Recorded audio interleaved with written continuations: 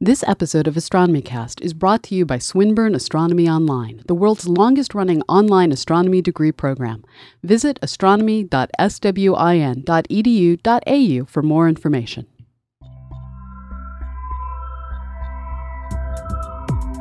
AstronomyCast, episode 321, Solar Flares. Welcome to AstronomyCast, our weekly facts-based journey through the cosmos, where we help you understand not only what we know, but how we know what we know. My name is Fraser Cain. I'm the publisher of Universe Today, and with me is Dr. Pamela, a professor at Southern Illinois University, Edwardsville, and the director of CosmoQuest. Hey, Pamela, how you doing? I'm doing well. How are you doing, Fraser? Good. I'm just returned back from a week of recording video down at the YouTube LA studios, and so we've got tons of good stuff, and that'll all be appearing in the YouTube feed and on Universe Today over the next couple of months, probably. And you got to experience what it's like to record in some place that is not only warm, because I know we both freeze to death in our studios, but also had like all the bells and whistles, which is kind of awesome. It was great. It was just amazing to be able to use all this great gear, cameras, lighting equipment.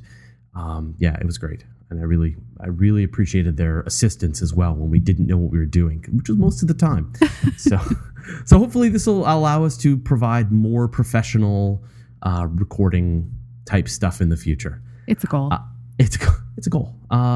Just as a reminder to everyone that we record AstronomyCast every Monday at noon Pacific, 3 Eastern, as a live Google Plus Hangout on air. And you can find that video in a bunch of places. Over on Universe Today, we post it, on Google Plus, on YouTube, on CosmoQuest. So if you want to watch us live and then interact and ask us questions, you can do that every week, Monday, except for next week when we'll be recording at a different time. But normally every Monday at noon.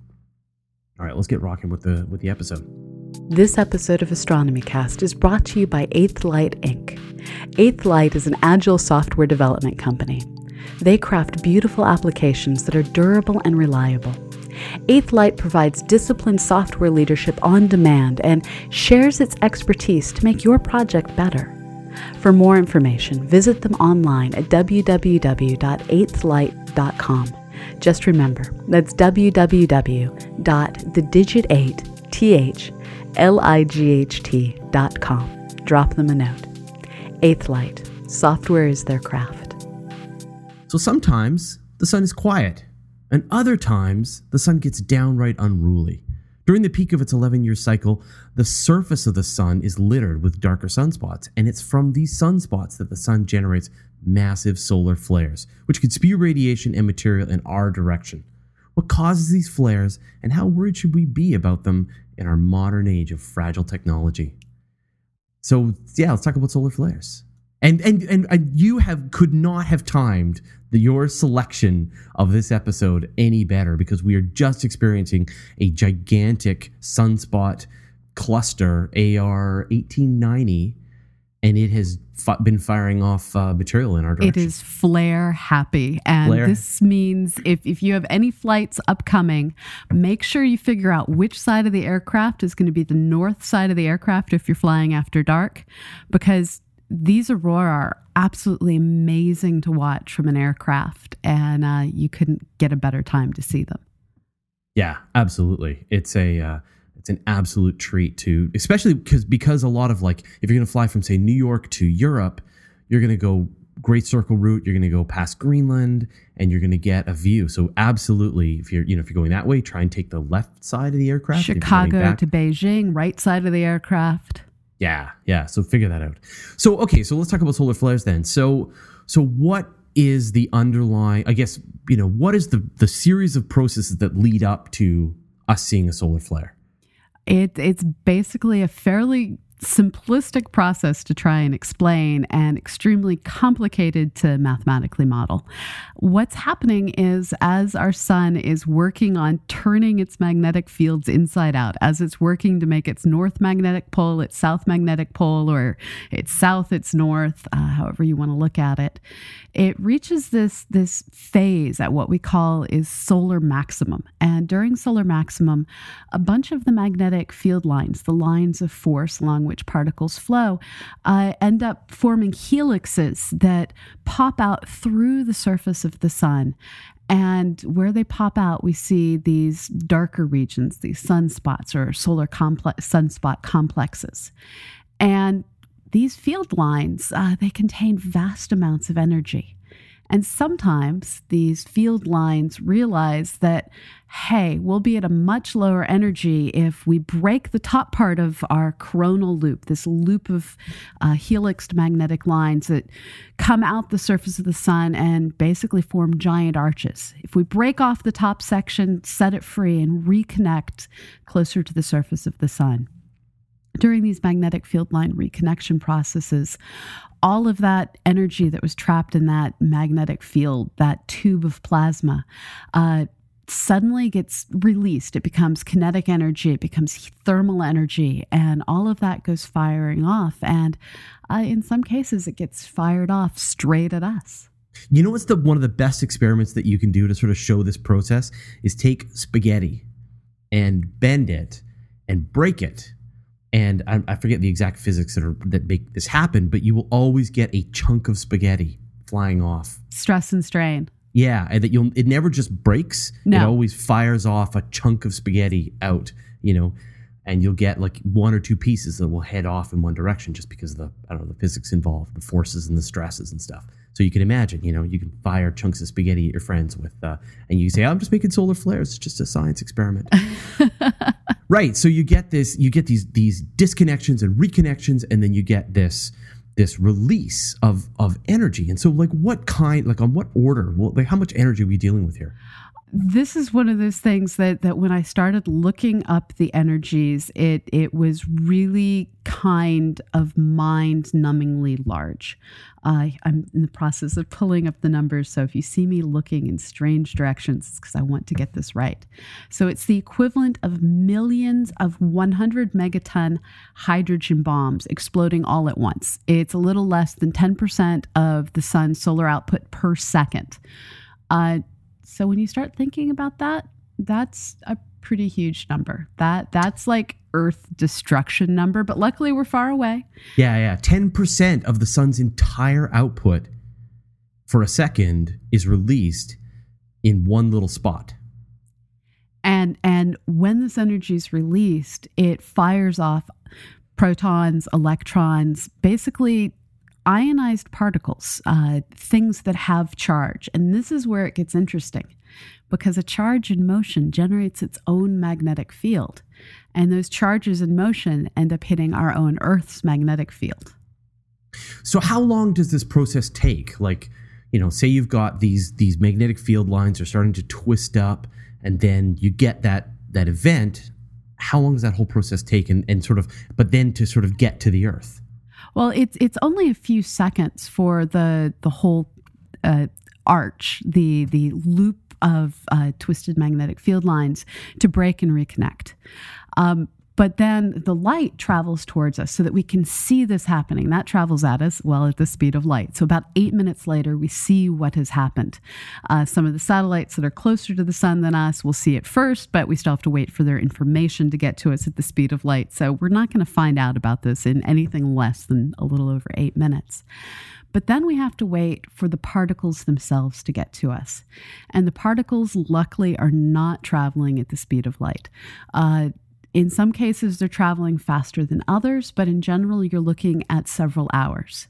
Now, where it gets a little bit squirrely is our best indication that, oh dear, the Earth is about to get hit, comes from a set of geostationary satellites. These are the GOES satellites, which highly amuse me with their naming scheme. They're the geostationary operational environmental satellites. They're constantly watching both down at the Earth to measure weather. And before they get launched, they're named letters. So GOES A, GOES B, GOES G. Last year, they launched GOES P, which is my most favoritely named satellite. But once they're on orbit, yeah, you have to giggle at that one. Yeah. But once they're on orbit, they get renamed with numbers. So we've had GOES 1, GOES 2, GOES 3 orbiting the Earth. And these satellites being up at geostationary orbit, they're significantly higher up than the space station, than the space shuttle, or was the space shuttle, now Soyuz.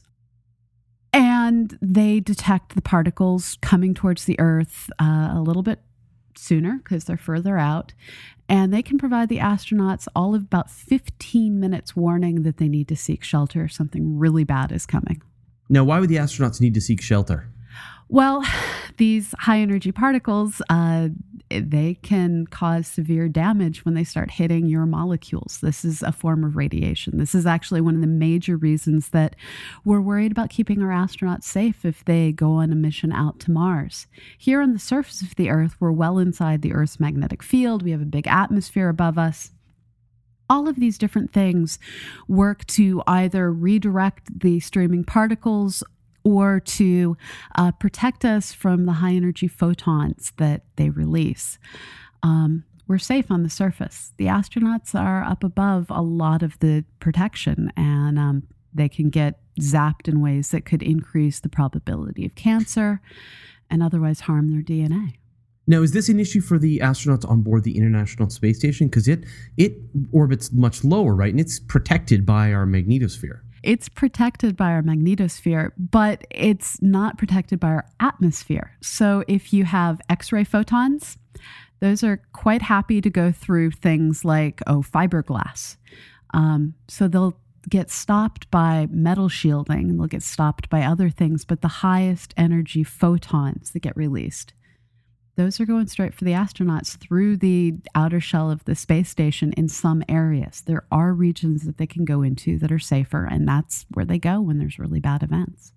But the real risk is for the folks who would leave the Earth's orbit and go to the moon or Mars or things like that, right? I mean, they're really exposed. Right. So it's the space between here and Mars that is the most dangerous. If you're on the moon, you can go under the surface. If you're on Mars, you can go under the surface.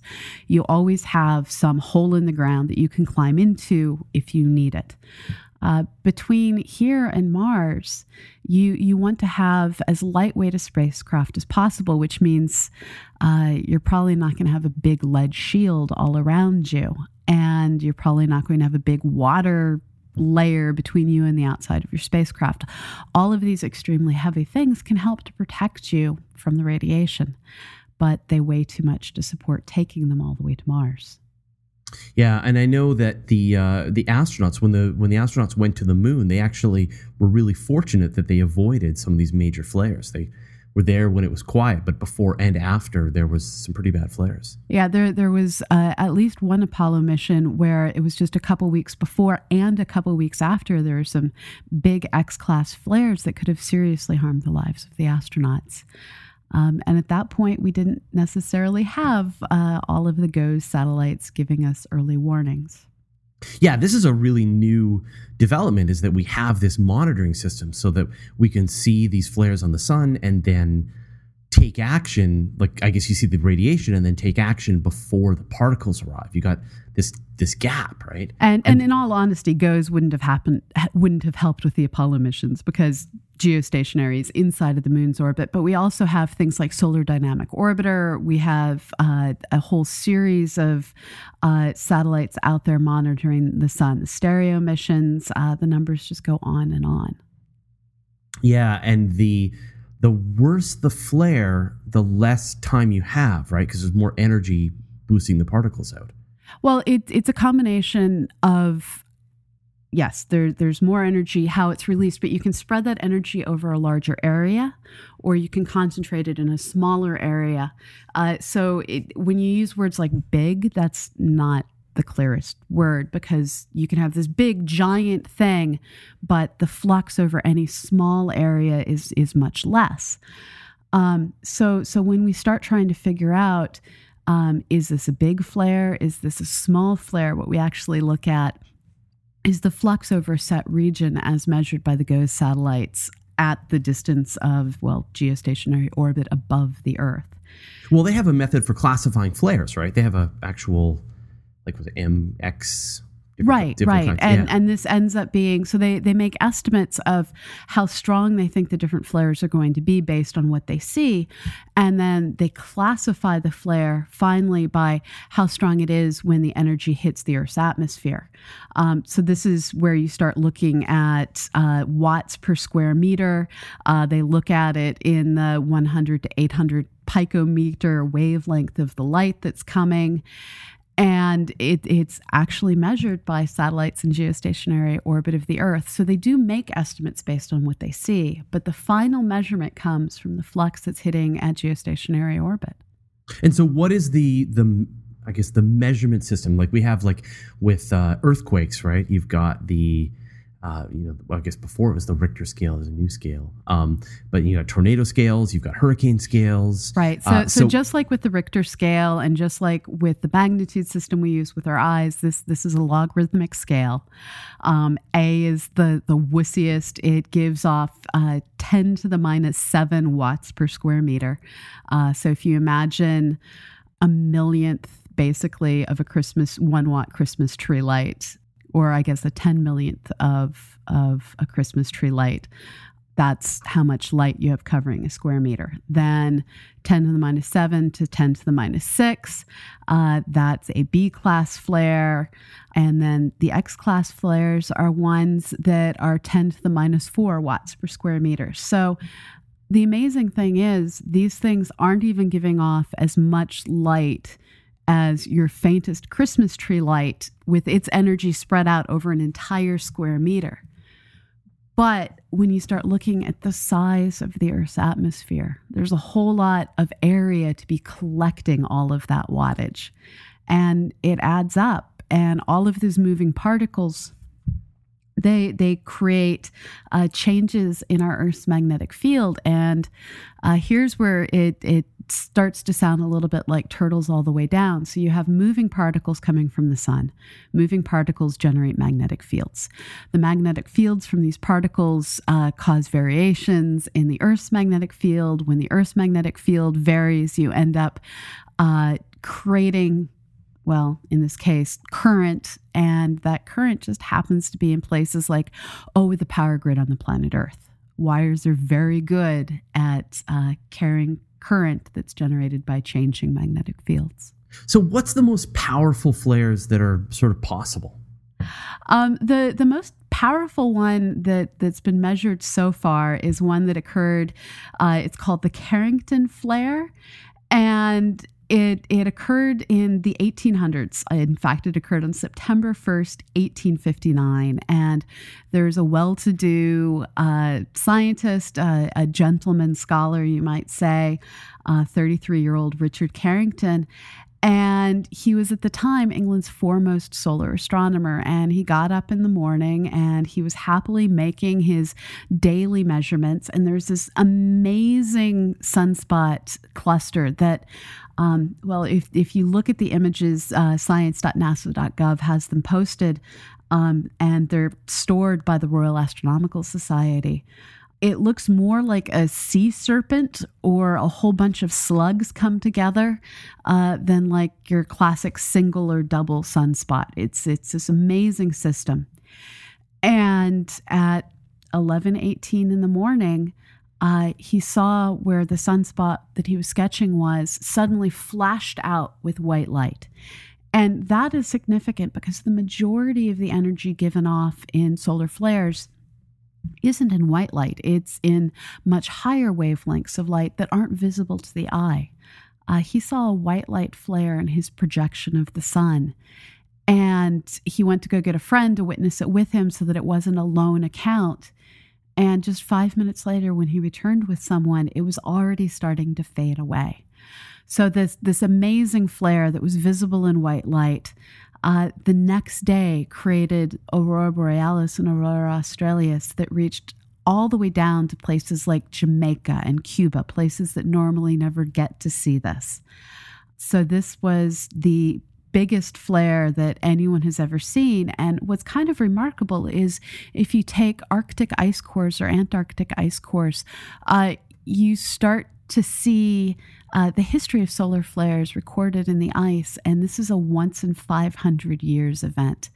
No other flare in the 160 some odd years of visual observations or in the 500 years that we can measure through the ice has compared to this. And in fact, it's more than twice as powerful as the next brightest flare. Wow. Yeah. Well, I know the one that was fairly recent, we had one a couple of years ago, and it was like an X28 flare. Right. And that was the one that took out the power grid. That was a kind of I've awesome heard that one in the 1850s was like an X40. Right. So the one that you're talking about is the March 1989 geomagnetic storm. So it makes us old that seems like just a few years ago. Yeah. Well, I remember it happening. Right. We had a big problem in Canada. We had this. It's referred to as the Quebec blackout. Yeah, that's right. Yeah. So this was when we learned for the first time, really, and we knew from the 1859 event because it actually caused telegraph wires to set paper on fire, and they disconnected all of the batteries from the telegraphs, and they were still able to send messages through the wires. But this was the first modern history one where everyone was relying on electricity, and this happened. So the problem is the power grid in Quebec was running at pretty high capacity. And you can only send so much electricity through the wires before they start to do things like melt, like change length, stretch under their own. So as they stretch, as you heat them up, they'll eventually even just break. And so in this case, they overpowered the Quebec power grid and sort of took out power to a large chunk of the Northeast corridor. And so this is, I think, the big issue. I mean, when you think about these horrible blasts of radiation coming from the sun and you wonder, like, are we going to get irradiated? The answer is no, thanks to our atmosphere. But it's this impact on our technology that's the problem. And you have to worry about what happens if this sort of sudden blackout happens and it's winter and there's people relying on electronic heat. We learned during the more recent 2003 blackout, which was caused by tree limb on wire and a faulty alarm going off, that if you knock out the power for the Northeast, Canada and the United States, it can take as long as 2 days to get that power back on. Well, in the summer, you just sweat a lot. But in the winter, that can become deadly because not everyone has fireplaces anymore. And Quebec is not a nice place in the wintertime without power. Right. And so we have to really start worrying about northern China, about northern Russia, about Scandinavia, Iceland, and all through Canada, Alaska, and the northern United States. And it's in these northern extremes where the winter is so much worse that our power grid is the most fragile. But I mean, it's more than that. I mean, we've got these telecommunication systems. We've got communication satellites. Right. We've all got these computers that sit in our pockets now. And these X-class flares can take out a satellite now and then if they're particularly strong. All of that X-ray energy, that can knock out sensors. Yeah. So I think that's the big risk. Now, our sun is a minor dwarf star. Is it a G dwarf star? It's a G star. Yeah. Main sequence, everyday star. But the solar flares change with the different kinds of stars, and we've talked about like red dwarf stars. They have totally different kinds of flares, right? Right, and in fact, depending on what phase a star is in, they're all generally called flare stars, but they have different subclasses. And one of the nastiest stars for a prolonged period is those red dwarfs when they're quite young. They'll go through a couple billion years of giving off massive blasts of X-rays such that any planet that was in what would otherwise be known as their habitable zone would simply get irradiated into oblivion. And that's long enough that your planet is formed, is sitting there, and any life on it gets destroyed before the system really settles into existence. And then what about some of the bigger stars, like the big Eta Carina, things like that, right? Well, so Eta Carina, it's not so much a flare star as it's undergone various nova over underwent one big brightening in the 1800s. But we have other things like UV SETI stars. These are stars that when you watch them, they give off these sudden brightening moments that are quite brief. And we believe that these are flares just like our sun experiences. We're able to observe sunspots on other stars. We have no reason to believe that these parallel brightenings aren't a parallel event caused by flares. So it's neat to see that the physics that applies to our sun applies at different scales in other types of stars all across our universe.